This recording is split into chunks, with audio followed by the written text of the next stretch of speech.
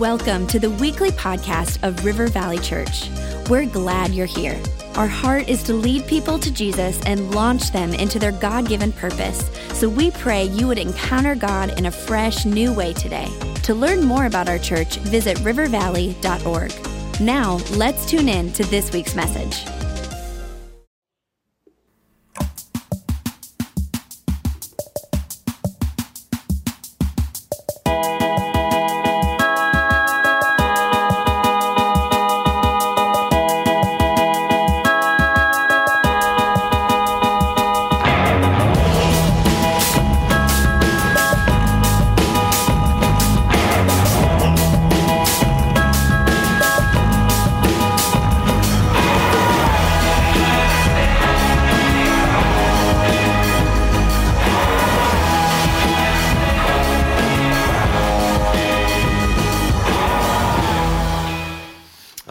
Give you a little insight into my sermon preparation here just for a moment. As you know, I love to preach in sermon series. I enjoy that I can build on it and we can cover a topic or a section of scripture or something and keep working through the Bible or through that topic. And you'll notice that most of our sermons are like that. And then I have a thing that I call the standalone sermon, where we're in between sermon series and we have one that just stands alone. It's all by itself. And I have a whole file of these. I have perhaps 100 of them that are just sitting there where usually it happens like this. I'm doing my devotions and I'm just reading the Word of God, and just because I'm a Christian, I'm reading the Word of God, and all of a sudden something just jumps out like that would be an amazing sermon. And I didn't go to the Scripture looking for a sermon. I just went there just to be fed, and then the Holy Spirit just makes it real. And so I'm like, wow. And so I'm writing down things, and I'll put it to the side. Well, I have a whole file of those, and some of them been there for a couple of years. And I just have them there, and when I have a one at a time thing, I'm like, oh yeah, that's the one that I should preach. Well, that's what happened this weekend, because Keith Kraft was here for our men's conference and was going to preach this weekend. But he had to get home. He said he'd been traveling too much, and he said he really needed to be preaching at his church. We totally understood, but it left me in a standalone spot in between series. And I'm like, all right. So I went and grabbed that file and prayed over it, and I just said, God, which of these that you spoke to me on a previous date, what is what you need me to preach today? What do you want to reveal to the church? Where are we at? What is it? And it just jumped off the page. It just was so clear that God said, I want you to preach the sermon that you had there called So Much More. Now, if you notice, how many noticed when you walked into the auditorium, you noticed that above the cross, we had the words so much more. How many noticed that right away? You saw it. And for those online, they'll go ahead and throw a picture up for you so you can see what all the people at the church saw. That isn't usually there. There's so much more. I don't know about you, but I tend to see little details. I wish I didn't see it. Sometimes I'll see like something on the floor or something over there, and I'll see things out of place. And if I was walking into the room and I didn't know that was going to be there with the sermon, that would have caught my eye. I would have saw that right away, like what is going on. And I'm hoping that you'll grab hold of this today with this sermon. We're not going to leave up the So Much More graphic up there. That's not going to stay up there. It's just going to be this weekend. Okay, because it's just for this sermon, but I wanted you to see the visual. I wanted our tech team to do this, and thank you to our tech team for getting that done, because I wanted it to be there. I wanted it to burn an image into your mind as I'm preaching this sermon, as you're worshiping, and as you did today, for you to grab this and have something to remember. And I'm hoping it burns into your mind, almost like... Remember the TVs a few years ago? Everybody's worried that you'd leave those flat screens on and the image would burn in there. And sometimes it did. Like if your kids left the Nintendo on all night, and then you'd be watching a movie and there'd be Super Mario, like as a ghost. You know what I'm saying? Well, I'm just praying that, some of you had that happen. I'm just praying that that's what would happen with this So Much More sign, that you'll grab it, that you'll understand it, because we're going to focus on the cross and how much God loves us, but I don't think we even have a clue how much He loves us. He loves us so much more. Now, we're going to look at the cross, and it's very appropriate to look at the cross at Easter, which we did a couple weeks ago, and hundreds of people gave their life to Jesus. We were so grateful for that, and we were focusing on the cross and on the empty tomb. But again, I want us to look at the cross and realize the cross does, in fact, equal love, but more love than you ever could fathom or understand. It's just greater than you ever could. And I want to start out with this question for you. Do you see yourself as someone that your Heavenly Father loves very much? Do you see yourself as someone that your Heavenly Father loves very much? He wants you to see yourself this way, and I hope this sermon will open that up to you. Now, if you have your Bibles, I'm going to read from Romans chapter 5. If you don't, we're going to put it on the screen underneath the preaching, and we do that for those that don't have their Bible or just to make it easy for you to follow along. But always love if you have your Bible, whether it's electronic version or print, and being able to follow along and take notes of what God is speaking to you. Romans chapter 5, the Apostle Paul is writing this, and he says this in verse 6, "For while we were still helpless, at the right time, Christ died for the ungodly. For one will hardly die for a righteous man, though perhaps for the good man, some would dare even to die. But God demonstrates his own love toward us in that while we were yet sinners, Christ died for us." Now I want you to understand this. When you look at the cross, go ahead and glance at the cross again with this so much more. When you look at the cross, I want you to understand this. That's how much God loves you while you were his enemy. That's how much God loves you when you were opposed to him. That's how much God loves you when you were a sinner. That's how much he loved you when you were separated from him. He loved you so much that he sent his son to die on the cross. And when we look at the cross, we say, thank you, Jesus, for saving me. We don't even need to think about the life we're living now. We need to think about the fact that before we were a follower, he loved us enough to die on the cross while we were separated from him. And when the Apostle Paul is writing this in Romans 5, he's not focusing on so much the death of Jesus, although he's talking about that. He's focusing on the moral condition of you and I. And he's using words in there. He says, while we are still helpless, Christ died for the ungodly. Now he's saying helpless. When those people could do nothing, they were weak. They were just totally weaklings. When they had nothing to offer, he says, God died for the ungodly. You got to understand this. The word that's being used there is the word irreverent. It means those people that are living in rebellion to God with no respect for God, almost defiant, if you will, towards God. And the best way I could illustrate this is just to think about, for just a moment, just imagine having a rebellious teenager. Don't raise your hand, okay? Don't point, okay? This one right here, talk to this one. Okay, do that. And I gotta say, we're blessed right now. Our Connor and Logan, matter of fact, right now today, our family is at 3 different campuses. Logan's playing at our Faribault campus. Connor is at our Edina area campus. We're here. We're even trying to figure out, should we have lunch together afterwards? Or try to figure out where we could meet. So we're blessed. It's just a thrill to watch your children grow up in the ways of the Lord. It doesn't mean they don't bow up on occasion, all right? They're not perfect. But just imagine if you had a rebellious teenager and you're talking to them and you say, get over here right now. I want to talk to you. And they go, no, I am not coming over there to talk to you. I'm not going to listen to you. How many know at that moment you go, and you say those words they can't understand, but the tone, they get it. How many know? And then they go, no, I'm not going to listen to you, and I'm out of here. And they go out to their car, and they start their car, and they squeal out and peel out of the driveway. How many know in that moment, you don't want to die for them, you want to kill them? Right? Okay, so if you can feel that intensity right there, while we were rebellious teenagers, irreverent, in the worst of the worst, we were so defiant, we were just angry towards God, and we're doing it. And in that moment, instead of saying, I just want to smash humankind, he's thinking, I need to send my son to die for them. Wow. That's incredible.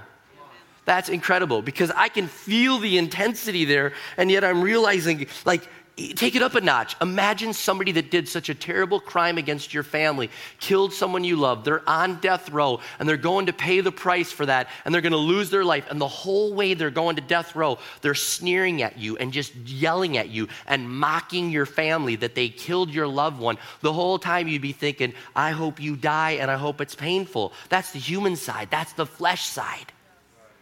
But God, as we're sneering at him, deserving death penalty, he's like, I love you so much that I'm sending my son to die for you. Wow. Wow. That is just amazing. God loves us that much that he would love his enemies so much that he would send his son to the cross. It's amazing.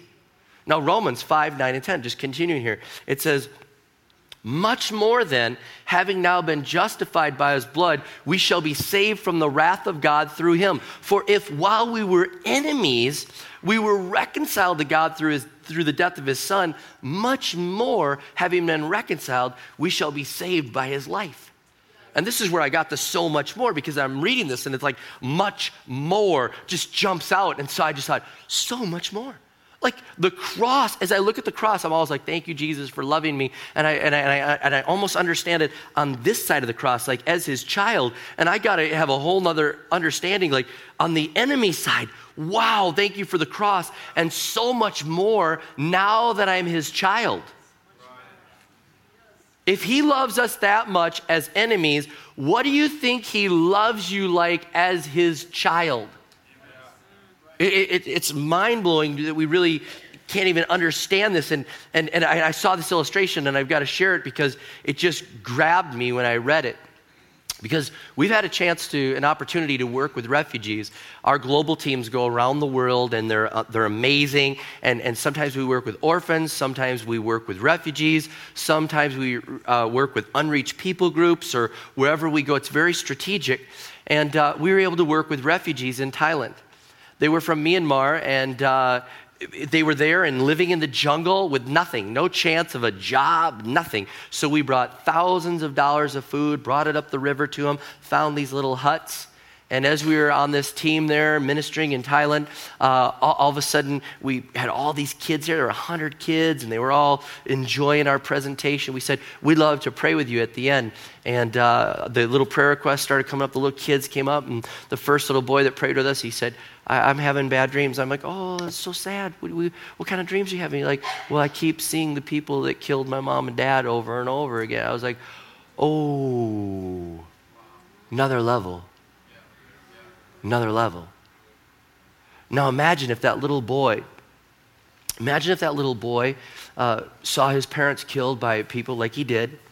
But imagine somebody comes along and says, hey, little boy, I know you're alone and I know you're sad. I want to take care of you. And he looks at this man, and the man's covered with blood, and he's like, what are you doing? I'm all alone. Somebody just killed my mom and dad. And he says, I know, but I tried to stop them. I'm from that group that killed your mom and dad, but I tried to stop them. And matter of fact, in the process, I had my son with me, and the people killed my son. They took his life as I was trying to save you and trying to save others. Will you come with me? And the little boy's like, sure, I'll go along with you. The little boy goes with him, and he has no one else in his life, and he realizes this guy lost his son to try to save me.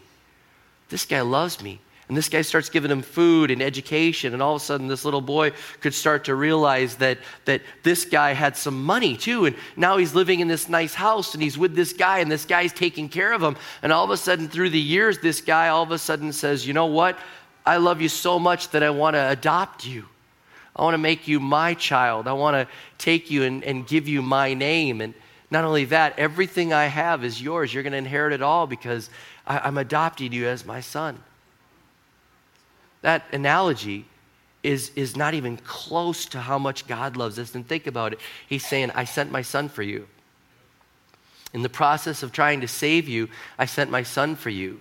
And my son gave up his life for you. And it's our illustration is way worse than even that story that I was just telling. Our story is this. Our sins put Jesus on the cross. Your sin, my sin, put Jesus on the cross. And so we were the ones that did the terrible things. We were the ones. And yet God says, I love you so much that I would send my son to die for you. Wow. It blows my mind, and I hope you're grabbing this, that God loves you so much that he would send his son to die for you while you were his enemy. And here's the thing. Can I just correct some theology for some of us?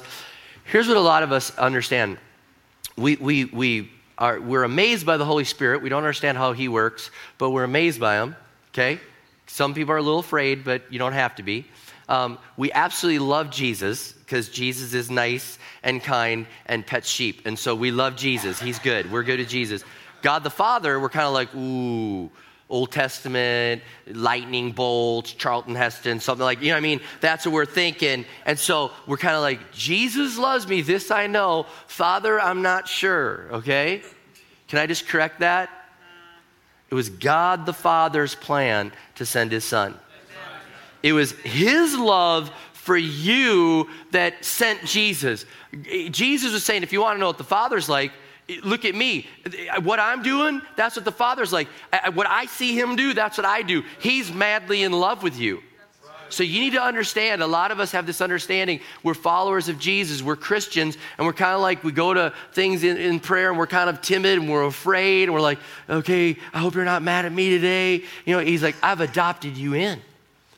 You're my son and daughter. This is an amazing thing. He said, I love that I get to call you sons and daughters. And I don't have time to go into all this, but I want you to understand this. It's for everyone, sons and daughters.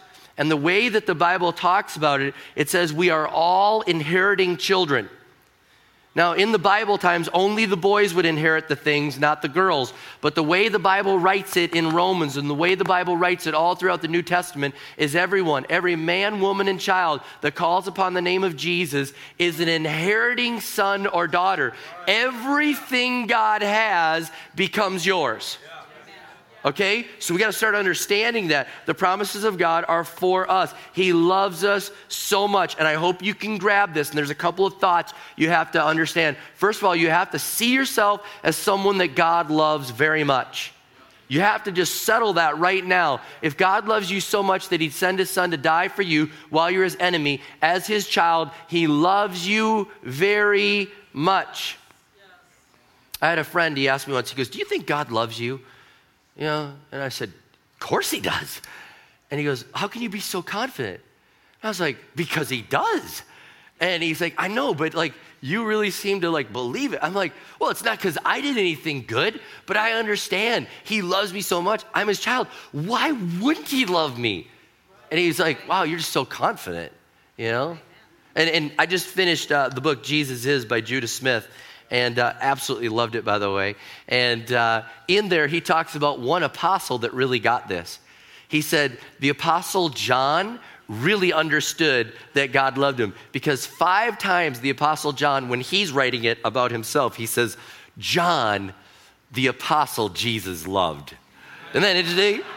Jesus doesn't say it, but John does. John, the one he loved. I mean, I think it's pretty cool. I think we should go to prayer and be like this. God, it's Rob, the one you love. Why not? My kids do that to me. Why not? I mean, he does. He loves you. So you've got to settle this and see yourself as someone that God loves very much. Secondly, you have to realize you are very valuable to God. You are very valuable to God. Now, we use a term in society, and we use it, and we're actually referring to God sending his son, and we don't even realize it. You say, oh, that chocolate cake is amazing. It's to die for. We're saying it's so incredible, it's so amazing, it's so worth it, you would die for it, okay? And so when you think about this, when you're in chocolate cake is not that good. It's good, but it's not that good, all right? But you are so worth it. You are so valuable to God that he says you are to die for. You are to die for it. Now, grab that. Now, I understand some of us will say, but I feel worthless and I feel unworthy. And there's a big difference between worthless and unworthy. Worthless means you have no value, you're good for nothing. But God never says you're worthless. But he does say we're unworthy. Now, unworthy, that is a comparative word. And here's what it means. It means you are unworthy of what God did for you. Compared to what he did for you, he sent his son to die for you. Compared to anything you could do, if you did a gazillion good deeds, if you were the best of the best, compared to what he did, you are unworthy of this exchange. Okay? You're unworthy of it. He paid the price. He gave his life, and you are unworthy. But here's the thing. You are not worthless because worth is set on what somebody will pay for it. And if God would send his son to die for you, then you have great value, incredible value in his eyes. Matter of fact, if you just follow the logic of Mark chapter 8, verse 36, it says, what does it profit a man to gain the whole world and forfeit his soul? And if that's true, that your soul is worth more than all the money. If you could get all the money in the world and not have eternal life with God, you lose. That means you are worth more than all the money in the entire world. That's what it means. Okay, so you are that valuable to God that he would send his son to die for you. And I know that some of you that know your Bible are thinking, but wait, I thought that the Bible says even if we do everything we're supposed to do, at the end of the day, we're still unprofitable servants. You're right. Luke 17:10, it says this, so you too, when you do all the things which are commanded, you say, we are unworthy slaves. We have only done that which we ought to have done. You're right. But here's the thing. This term is an economic term. This term is saying profit. This term is comparing it to the return that you're giving to what he did for you. And it's a profit term. And it's something that is there saying no matter, again, how much you do, you could never equal the price that was paid for you. It's a bad exchange. And here's the reason why God put this in there. Understand this. Here's why God told us this, not so we walk around going, I'm just unworthy. I can't even be profitable for God. That's not why he did that, okay? Catch this. He put that in there to show you that the cross was not a business deal. If it's a business deal, it's a bad exchange on his part. He did it to show you it was a love deal. That's it. He said, even if you work and do everything, you're still unprofitable to me. But guess what? It was a love thing. I did it because I love you. I didn't, do it as a business transaction. It was a love transaction. Wow. I'm telling you what, this gave me a whole new understanding to buying my wife roses. It's not a business. I mean, guys, here's what we do. We go, man, they're that much money and they're going to die, but she likes them, but they're going to die. And so maybe I ought to buy her a rose bush and plant it and come back every year. I don't know. It's not a business deal. It's a love deal. Some of the wives are like, honey, get that revelation. All right, yeah. But it is. It's a love deal. And the cross is a love deal. It's not a business deal. Number 3, see yourself as a forgivable person. You have to be able to see yourself as a forgivable person. And this came from my mom about a month ago. She didn't realize that I was going to be preaching this sermon, but she said, I wrote this down, and if you ever want to use this, you could use it. And it just fits perfect for this sermon about see yourself as a forgivable person. She wrote this. She said, shortly after I accepted Christ as my Savior and my sins had been forgiven, the enemy started to attack me. I would drive by someplace, remember what happened, and Satan would tell me that God didn't know about what happened there. I'd go home and ask forgiveness for that specific sin, and God would show me through the scripture that he knew about it and that I had been forgiven. Over and over this would happen until I doubted my forgiveness and my place in God's kingdom. Finally, God spoke to my heart and said, though your sins are like scarlet, they shall be white as snow. Though they're red as crimson, they shall be white as wool. Either you believe this or you don't. My blood was shed for your sins. I have a purpose for your life. You are my daughter, and I love you. The next time the enemy came, I didn't listen, but he didn't give up because I wasn't fighting back. After that, when he came back, I would get angry and tell him to get away from me. Finally, when he tried again and told me over and over again that I wasn't worthy of God's forgiveness and love, I would laugh and say, I know it. I know it. And it still amazes me that God could love me so much, but he does. You know it. I know it. So get out of here. I love that.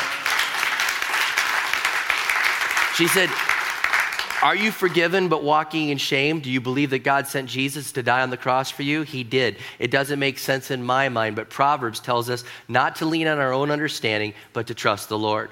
Do you feel that your past sin keeps you from serving God? If you do, you need to take Satan off the throne and put God there. You can only believe one, so choose this day whom you will serve. You are his beloved child. He calls your name. He loves you, forgives you, and wants you to walk hand in hand with him. Don't let anyone or anything stop you from receiving the love and forgiveness that God has for you. Man, that is good stuff. You have to see yourself as a forgivable person. You are forgiven. And it's an amazing thing. As I was looking into this, it's an amazing thing. Isaiah 43 verse 25 says, I, even I, am the one who wipes out your transgressions for my own sake, and I will not remember your sins. Wow, God's saying, I do this for you. You're forgiven. And the Bible tells us over and over again that we're his children. As I was researching this, I found something that John Piper said, and he said, it would have been amazing if God would have just said, they sinned, and I'm just going to leave them alone. I'm just going to let them alone.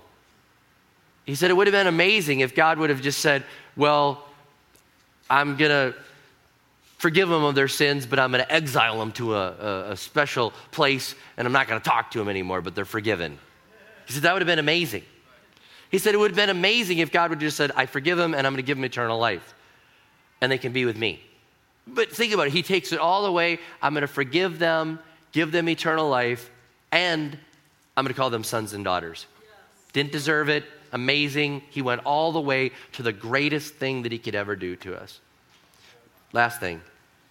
Think of yourself as a changeable person. 1 John 3:1, see what great love the Father has lavished on us, that we should be called the children of God, and this is what we are. Now I want to tell you this. He's saying, you're my children. You're my children. You're in relationship with me. I am your Father, and you're in relationship. And this is something incredible that God does for us. He says, I love you and I adopt you in as my sons and daughters. But here's what I'm going to do. I brought you into the family. Now, track with me on this, because this is something you got to understand. He said, I bring you into the family. You're now a son or daughter. But here's what I'm going to do. I am going to place my spirit in you. What I'm going to start doing is like a DNA transfer, a genetic changeover in you. A spiritual genetic DNA thing is happening. I'm planting my spirit in you as my son or daughter, and as you follow me as my son or daughter, you are going to start to look like me. Because I'm going to change you.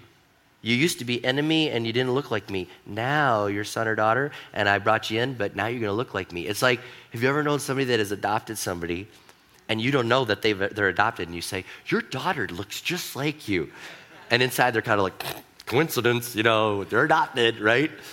But God says, guess what? It isn't just a coincidence that you look like me. When I brought you into my family, I put my spirit in you, and I start to make you think like me, act like me, talk like me, love like me, and you start to look like me because there's a spiritual genetic DNA transfer going on as you follow him. That's an amazing gift that God does. And he says, I love you so much. I love you so much. If you're my son or my daughter, now I'm going to help you to be formed into my image. Welcome to the family. And every promise he has is yours. Every blessing he has is yours. When he looks at you, he smiles. It's all by grace. It's all by grace. We should never be arrogant and haughty and, look at those sinners over there. No, we should never be like that. Man, if God could love us that much when we're his enemies, wow. Wow. Wow. I want you to go ahead and look at the cross, and there's so much more. Go ahead and throw it up on the screen even. I don't want people looking at me. And I'm going to pray, and I'm going to ask that you'd actually keep your eyes open during the prayer.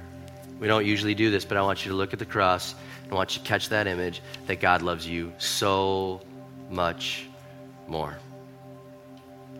So God, we just pray right now, and as our eyes are focused on the cross, and even the words above the cross, it says so much more. It overwhelms us. It blows us away.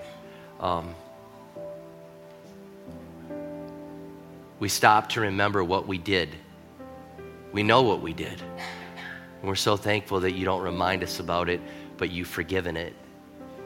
We're reminded that we were your enemies, and now we're your sons and daughters. And so I'm praying that we'd get a greater revelation of the cross, that it's so much more. Cross says, I loved you when you were my enemy. It says, welcome to the family. And I pray that we'd not stop there, but we'd build on it. We'd realize the Spirit of God is in us and working through us now to change us into your image. You love us so much more than we could ever fathom. And I pray we'd not walk around with guilt and shame and try to punish ourselves, but instead we'd walk in victory, realizing we're your sons and your daughters. I ask that we'd pray differently, Lord God. I pray that we'd pray in a way saying, hey, it's Rob, the one you love. Hey, it's Becca, the one you love. It's the one you love. And I pray that we'd have a new confidence as we come into your throne, as we come into your presence, asking in faith, believing that we'd understand that you love us so much more. Help that to be a reality in our life. Help us to live differently. Help us to love this world, because if you could love us while we're your enemies, then I pray that we would love people more than we ever have, Lord. Help us to be the most kind, loving people, because you love us so much more. Thank you for that revelation today, God. In your name I pray. Amen. Amen. Can you stand with me?